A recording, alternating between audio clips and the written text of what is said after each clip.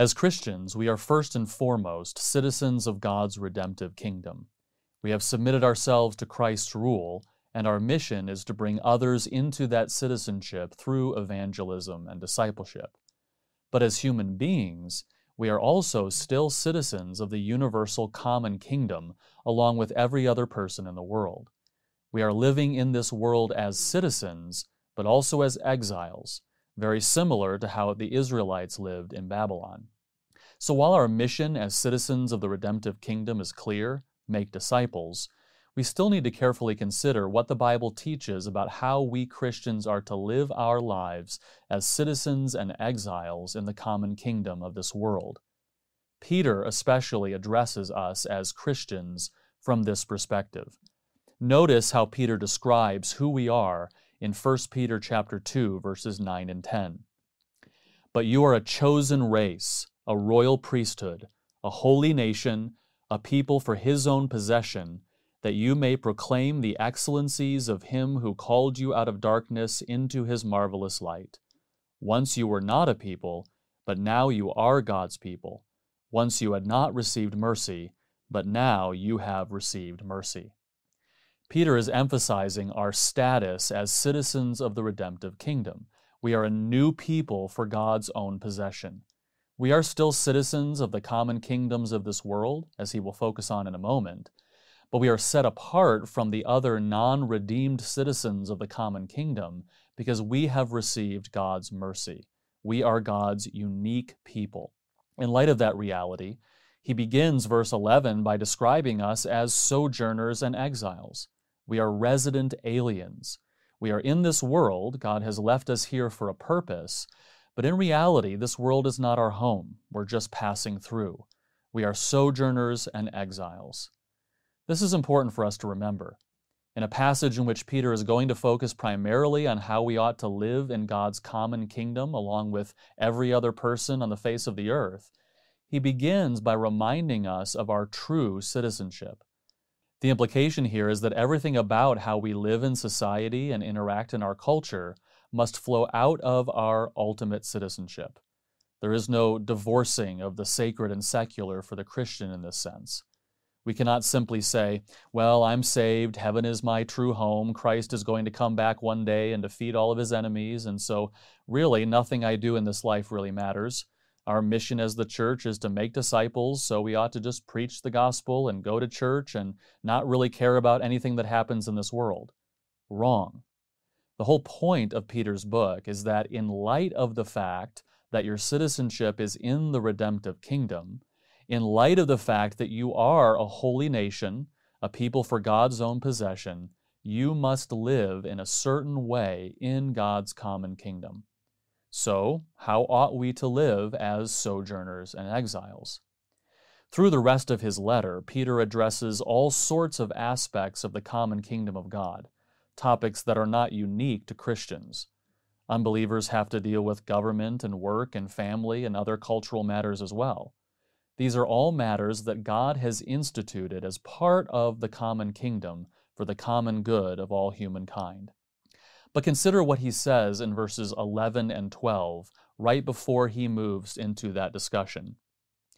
Beloved, I urge you as sojourners and exiles to abstain from the passions of the flesh, which wage war against your soul. Keep your conduct among the Gentiles honorable, so that when they speak against you as evildoers, they may see your good deeds and glorify God on the day of visitation. Peter is about to address these topics from the perspective of people who are sojourners and exiles.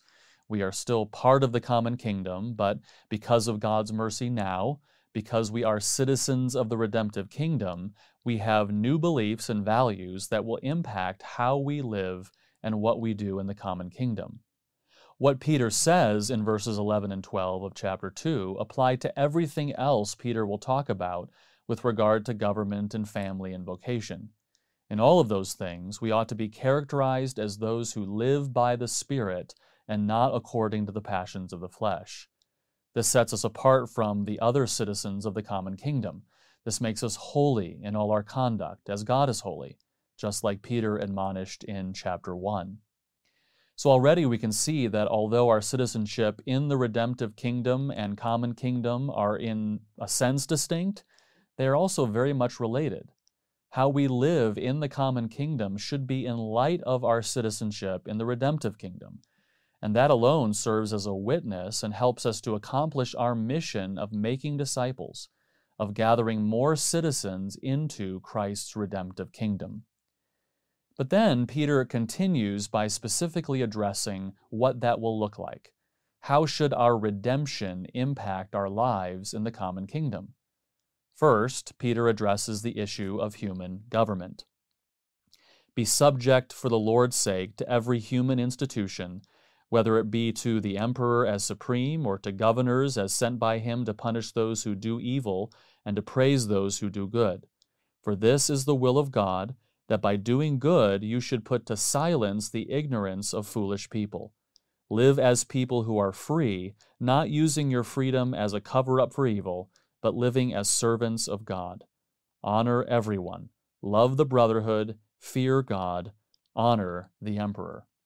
As citizens of the common kingdom, we ought to submit to the human institutions that God has appointed. These human institutions are God's institutions. The common kingdom is God's kingdom. God established common institutions like family and government for the purpose of providentially ruling and sustaining humanity in a sin-cursed world. However, there are limits to this submission. Jesus said, "Render to Caesar the things that are Caesar's, and to God the things that are God's." Often these two commands do not conflict, but if they do, we must obey God rather than men. Acts 5:29. We ought to recognize that the institutions God appointed for the common kingdom have been given specific jurisdictions, and that is where their authority ends. We also need to consider the fact that we do have a somewhat unique situation in a constitutional republic. We do not have a king. The President of the United States is not the equivalent to the emperor. The President has been elected by the people and has sworn to uphold the Constitution. In reality, the Constitution of the United States is the equivalent to the emperor in Peter's admonition here. So, if the Constitution is our emperor, what would that mean for us to honor the emperor? It would mean to uphold it. It's not perfect, but the emperor in Peter's day was not perfect either, to say the least. Our political situation is far better than what Peter's audience had. We have the privilege of participation in our governmental system that Peter's audience did not have. So in our situation, to honor the emperor means to vote, to be active in the political system, seeking to support candidates whose political policies will best accomplish what God has appointed as the purpose of government. We can't just sit back and say, we're citizens of another kingdom, so politics don't matter. No, because we are citizens of another kingdom, we must honor the emperor that our king appointed. So vote, stand up for morality in our society, and be active in the political process for God's glory and, as Peter says in verse 17, for the honor of everyone and the love of the brotherhood. Second, Peter addresses the subject of human vocation. Servants, be subject to your masters with all respect, not only to the good and gentle, but also to the unjust. For this is a gracious thing when, mindful of God, one endures sorrow while suffering unjustly. For what credit is it if, when you sin and are beaten for it, you endure? But if when you do good and suffer for it, you endure, this is a gracious thing in the sight of God. Very similar to human government, we ought to submit to our authorities in our human vocations. Here, Peter addresses the servant-master relationship, which is obviously the most extreme kind of employee-employer relationship. But in a sense, that makes his point even stronger. If Peter tells a servant to be subject to his master, how much more ought we who simply have a supervisor or manager over us submit to them? Arguing from greater to lesser, Peter's primary point here is simply that in our human vocation, we ought to submit to our authorities, whatever form that might take. Again, as long as they do not tell us to do something that God forbids, or unless they exceed their jurisdiction. The point is that what we do in our human vocations matters.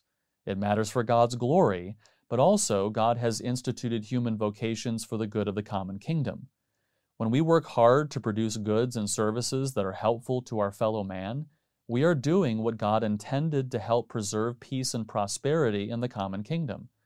That is worthy work, because it's what God intended work to be.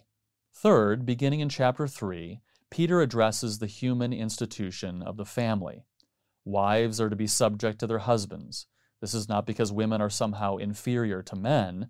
Rather, for the ordering of society, even before the fall, God established at creation a certain order. He made Adam first, and then he made Eve out of Adam as a helper fit for him. On the basis of this creation norm, Paul says in 1 Corinthians 11 that the head of a wife is her husband, and thus wives ought to submit to their husbands, which is a voluntary ordering of herself under his leadership. So again, the purpose of this command is for the good of society within the common kingdom. In verse 7, Peter commands husbands likewise to live with their wives in an understanding way. And elsewhere, Paul says husbands ought to love their wives as Christ loved the church. This is a sort of submission too, not a submission to the wife as a leader, but leading through a loving submission to her needs. A husband should arrange his own desires and needs under the needs of his wife as a weaker vessel. The point here is that the family matters. The family is another institution that God created for our good in this present world. For the glory of God, the salvation and sanctification of our own children and others around us, and for the benefit of society in general, it matters how husbands lead and how wives submit. It matters how we discipline our children. It matters how we educate our children. Don't underestimate the deep importance of rearing godly children. As sojourners and exiles, we ought to do all of these things in light of the fact that we are the people of God. Finally, in verse 8, Peter sort of bookends this discussion with themes similar to how he began in chapter 2. He urges us to strive to be the kind of people who dwell in unity, sympathy, brotherly love, tenderness of heart, and humility. As Paul says in Romans 12, we ought to strive to live peaceably with all. He says in 1 Timothy 2 that our goal in society should be to lead a peaceful and quiet life, godly and dignified in every way. If we do that, if we live as good, faithful citizens, then chances are we're going to have a positive impact on society at large because we are living in the common kingdom as God intended when He instituted it in the garden. That ought to be our goal as citizens of the common kingdom.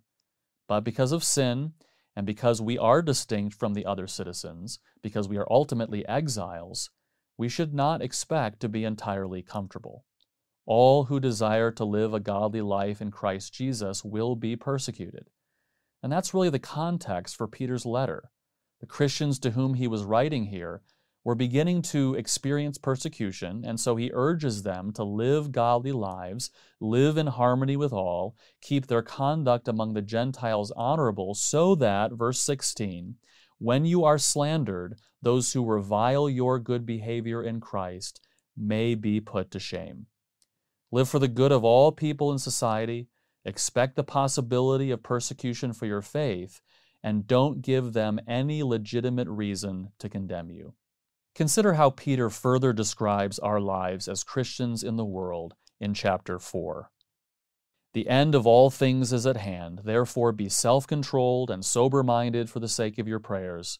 Above all, keep loving one another earnestly, since love covers a multitude of sins. Show hospitality to one another without grumbling. As each has received a gift, use it to serve one another as good stewards of God's varied grace. Whoever speaks, as one who speaks oracles of God. Whoever serves, as one who serves by the strength that God supplies, in order that in everything God may be glorified through Jesus Christ. To Him be glory and dominion forever and ever. Amen. And then notice how he ends the book. Humble yourselves, therefore, under the mighty hand of God, so that at the proper time He may exalt you, casting all your anxieties on Him, because He cares for you. Be sober-minded, be watchful. Your adversary, the devil, prowls around like a roaring lion, seeking someone to devour. Resist him, firm in faith, knowing that the same kinds of suffering are being experienced by your brotherhood throughout the world. And after you have suffered a little while, the God of all grace, who has called you to his eternal glory in Christ, will himself restore, confirm, strengthen, and establish you. To him be the dominion forever and ever. Amen. Ultimately, our hope is not in this present world. Our blessed hope is the appearing of the glory of our great God and Savior, Jesus Christ. To him be the dominion forever and ever. Amen.